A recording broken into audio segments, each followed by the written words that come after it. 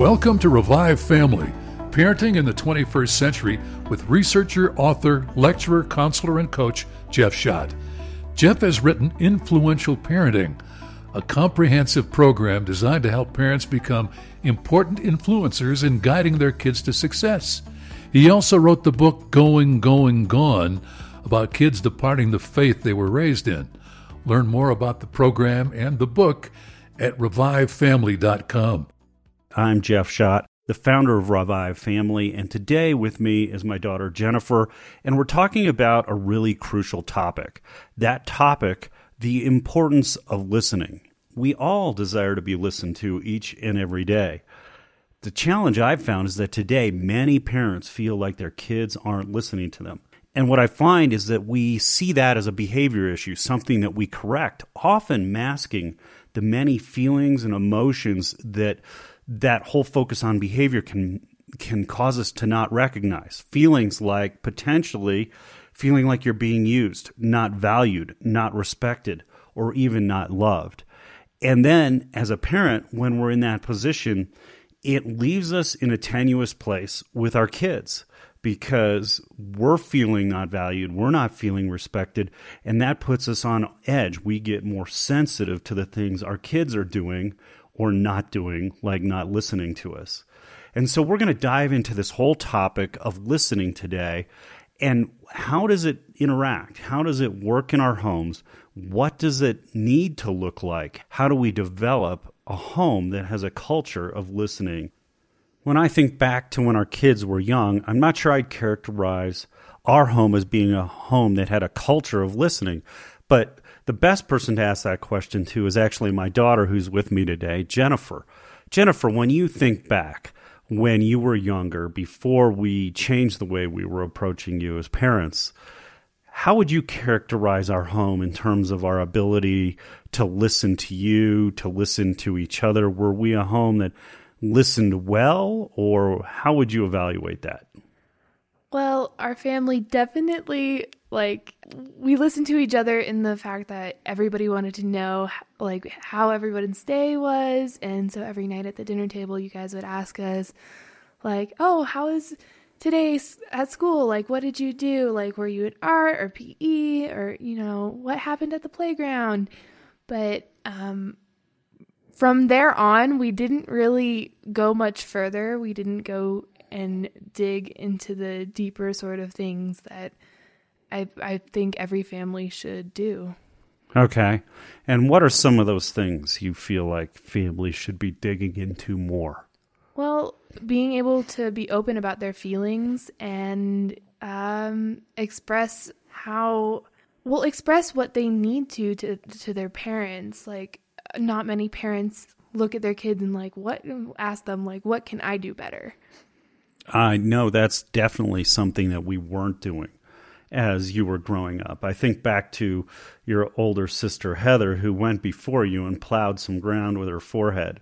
And she was one that was great at debating. By age 3, I think she could out-debate mom. She was reading at 18 months, 2 years old, and just developed very quickly, high intellect. Very challenging because she was thinking, she was questioning us from a very young age. And we had gotten focused, I think, on all those facts you're talking about, what was happening in the day. We were focused on what was right, what was wrong, good behavior, all of those typical things that parents focus on. And in that, I know that Heather especially got a little bit sideways with us. She felt hurt by us. She felt distant from us. And she started to argue and debate. Do you remember Heather arguing and debating? Yes, I kind of, stayed away from all that. I preferred to be alone in my room when stuff like that was going down. Yeah, she would blame the sun, the dog, the wind, the moon, anything to not be wrong. We'd have to debate her for an hour to get her to admit she'd done anything wrong. And at that point, when she was younger, we would even spank her, thinking that would help her learn to be honest and admit things. But it seemed to just drive her further away from us. It was really fascinating because we found that the feelings we had of her not respecting us, of not loving us, of not listening to us. All of those horrible feelings that moved us towards seeing this as bad behavior led us to take that punishment approach to dealing with the fact that she wasn't listening. But what we needed to realize is that our feelings were actually misleading us.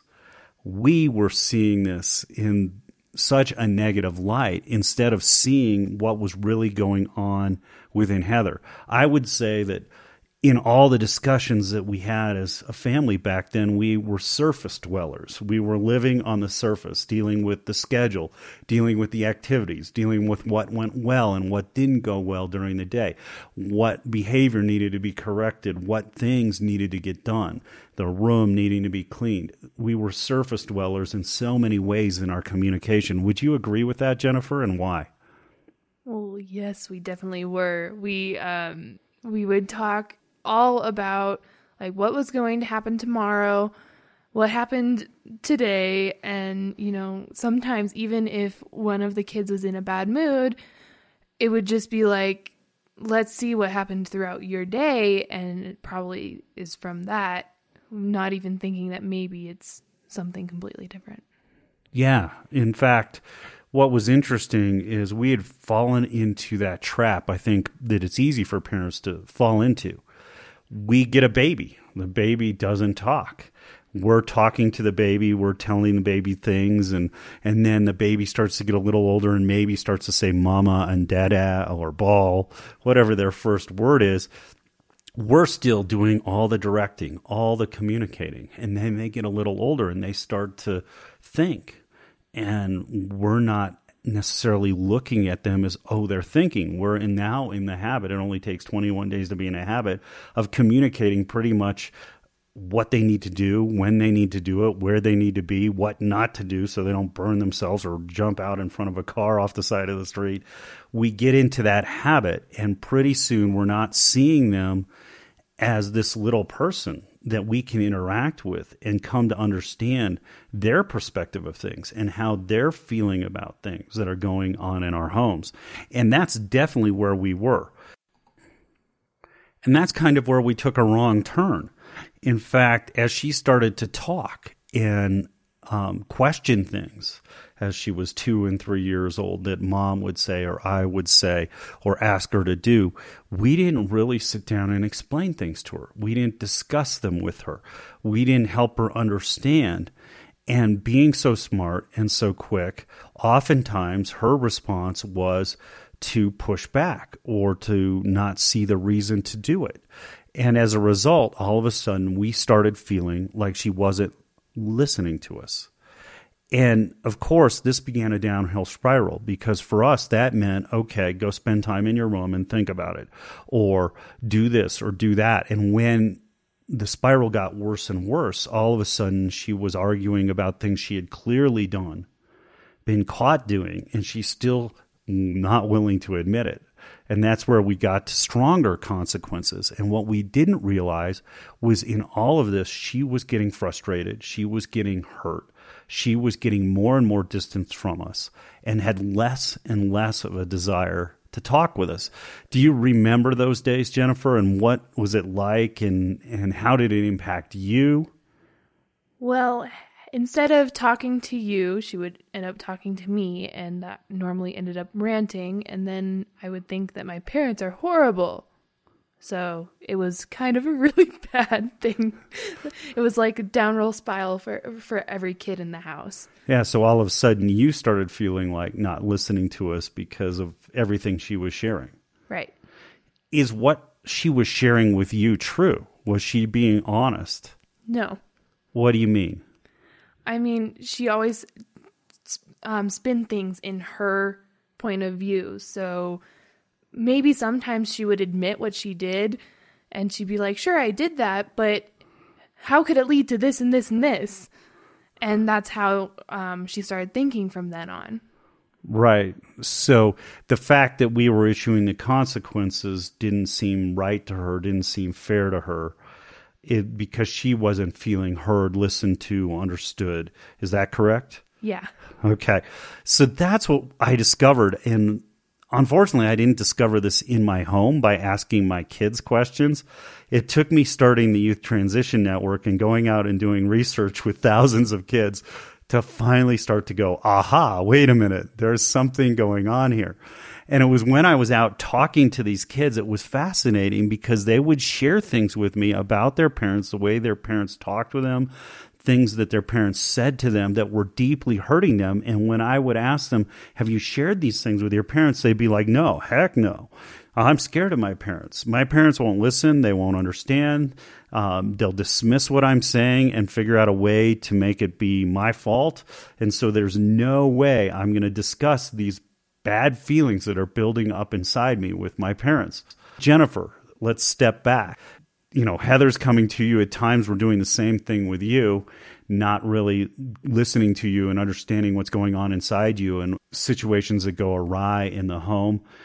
Were there things that you wanted to tell us, but you wouldn't tell us? And if so, why wouldn't you tell us those things? No, I didn't tell you guys anything that I was thinking you guys were doing wrong or stuff like that. And that's because me as a kid bringing something up to you, you're allowed to justify it with, well, that's how I thought. You were allowed to justify it. And I'm like, I don't want to sit somewhere and get all these explanations of why you're doing something that's hurting me. Got it. Parents can make mistakes in multiple ways here. One is to justify what they're doing if their kids bring something up. The other is to say, well, I did that because you were doing something wrong, and that's my role in your life. And the third can be that parents create a culture in their homes where kids are actually fearful of their parent, that if something goes wrong, if the parents don't understand, then there's going to be a harsh word or a harsh face, or there's going to be some type of consequence of going to the room or losing screen time or whatever. Did you ever feel like that as a child? Yes, but you guys didn't really take things away. It was more of, I just didn't want to be hurt more by what you guys said. There were things that we were saying that would hurt you, and I know that was the case with your sister Heather, where she was definitely hurt. Of course, I didn't really realize that at the time. And thankfully, I went out and did that research with all of those students, started listening to what they were saying and thinking about their parents. And I'd come back and talk to you guys, and I discovered, sure enough, that's how you were feeling with us, that you were fearful of us, that you didn't really want to share things with us.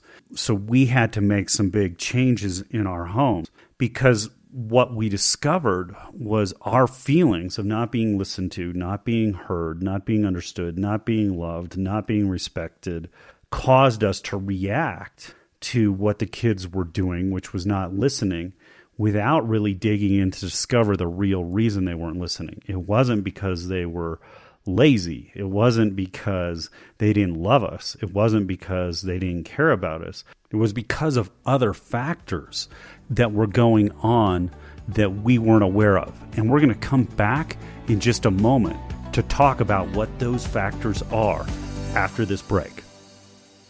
If you're intrigued by the content in this radio program, I want to encourage you to visit revivefamily.com and sign up for our free webinar. If you desire to have the type of influence in your kids' lives that will have them asking you for advice, please explore our research and the key concepts behind influential parenting. It's available now online. You can sign up for free today and begin watching by going to revivefamily.com/webinar. That's revivefamily.com/webinar.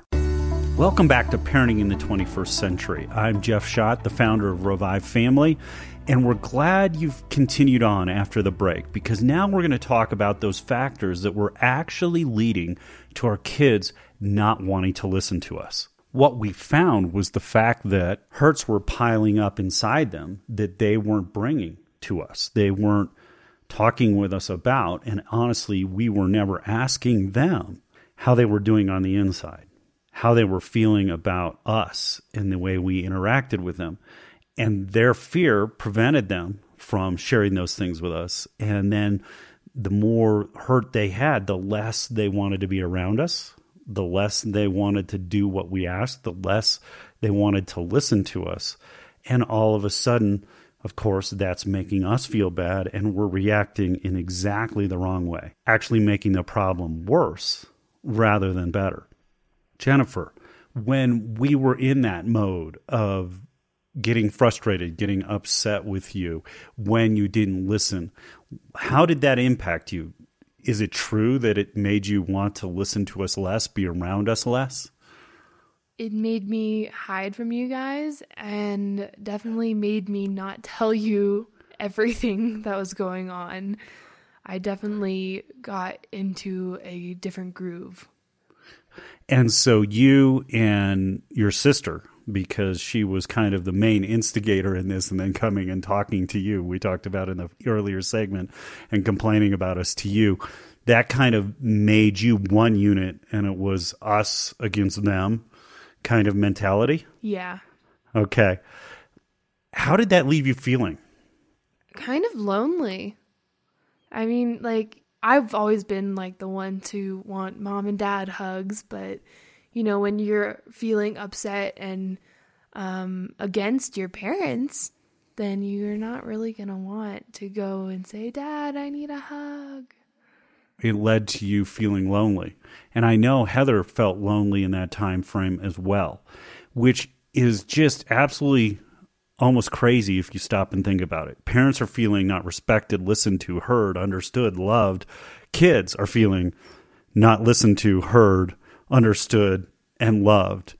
And we both want the same thing, but we find ourselves on the opposite side of this imaginary line that we created really for no purpose. And that's the staggering thing from the research that really forced us to change what was going on in our home, was the fact that there were all these imaginary lines that if we were talking and sharing at a deeper level, we would come to understand each other very quickly, and those lines would evaporate into thin air. Because every parent loves their child, and every kid loves their parent. But it's these communication cycles we get trapped in that can build these walls between us that can lead to bad behavior that we then try and tear down in the wrong way. What was scary to realize was the fact that the real issue is we weren't truly listening to our kids. We weren't asking critical questions. We weren't creating an environment where they felt free to come talk to us and share the things that we said and did that hurt them. So they were on the other side of that wall by themselves, as you heard Jennifer say a minute ago, feeling alone. What was really fascinating for me in this process of doing the research and talking with my own kids is I quickly discovered doing the research that I would ask other people's kids questions that I never asked my own kids. How sad is that? How ridiculous is that? But it's the truth. Oftentimes, we're better with other people's kids than our own. I don't know why that is, but it's the truth. And what I discovered in all of this is that I was not asking my kids critical questions like how they felt about, do you feel like I hear and understand you? Do you appreciate the way I interact with you? Are there things that I say or do that bother or hurt you? How do you view the way we parent? How do you view our family? What is it you desire from me? What is it that you desire from the family or desire the family to be like? These are critical questions we need to be asking our kids. If my research is right and if what my daughter telling us on this program is correct, that the fact that we're not digging deeper with our kids and just reacting to what they do wrong leads to hurt. It leads to distance. It leads to loneliness. So Jennifer, what did we begin to do differently in our home? Well, you guys began to actually ask us all those questions, and you cared about our answers and changed your parenting style based on things that we told you we didn't like. And that made a world of difference. It's interesting that, unfortunately, because we're handed a baby, and we get into one-way communication habits with our kids. And then even at age 3 or 4, they're able to interact with us in much deeper ways than we might think. I remember having deep conversations with Paul around reasons he refused to take tests at school, and that led to great things for him to understand and for me to understand him and why he was refusing to do those things that we can do at even young ages with our kids. And so that's when we really began to listen to our kids.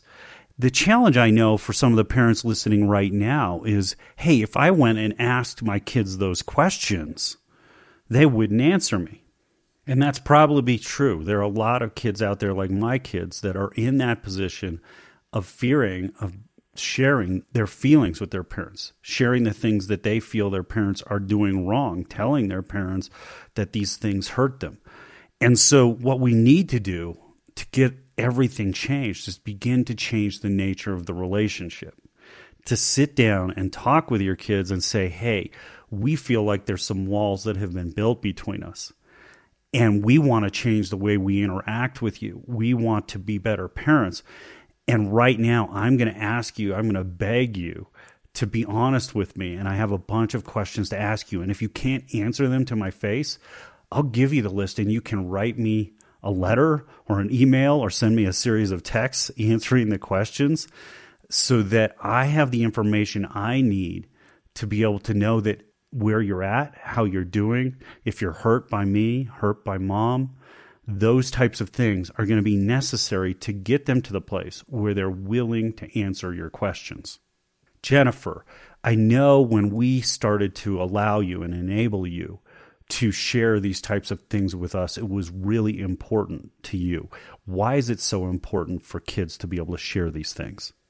Well, when parents take the time to listen to their kids fully, it gives them a sense of importance. It's like when you're at work and your boss listens to your advice.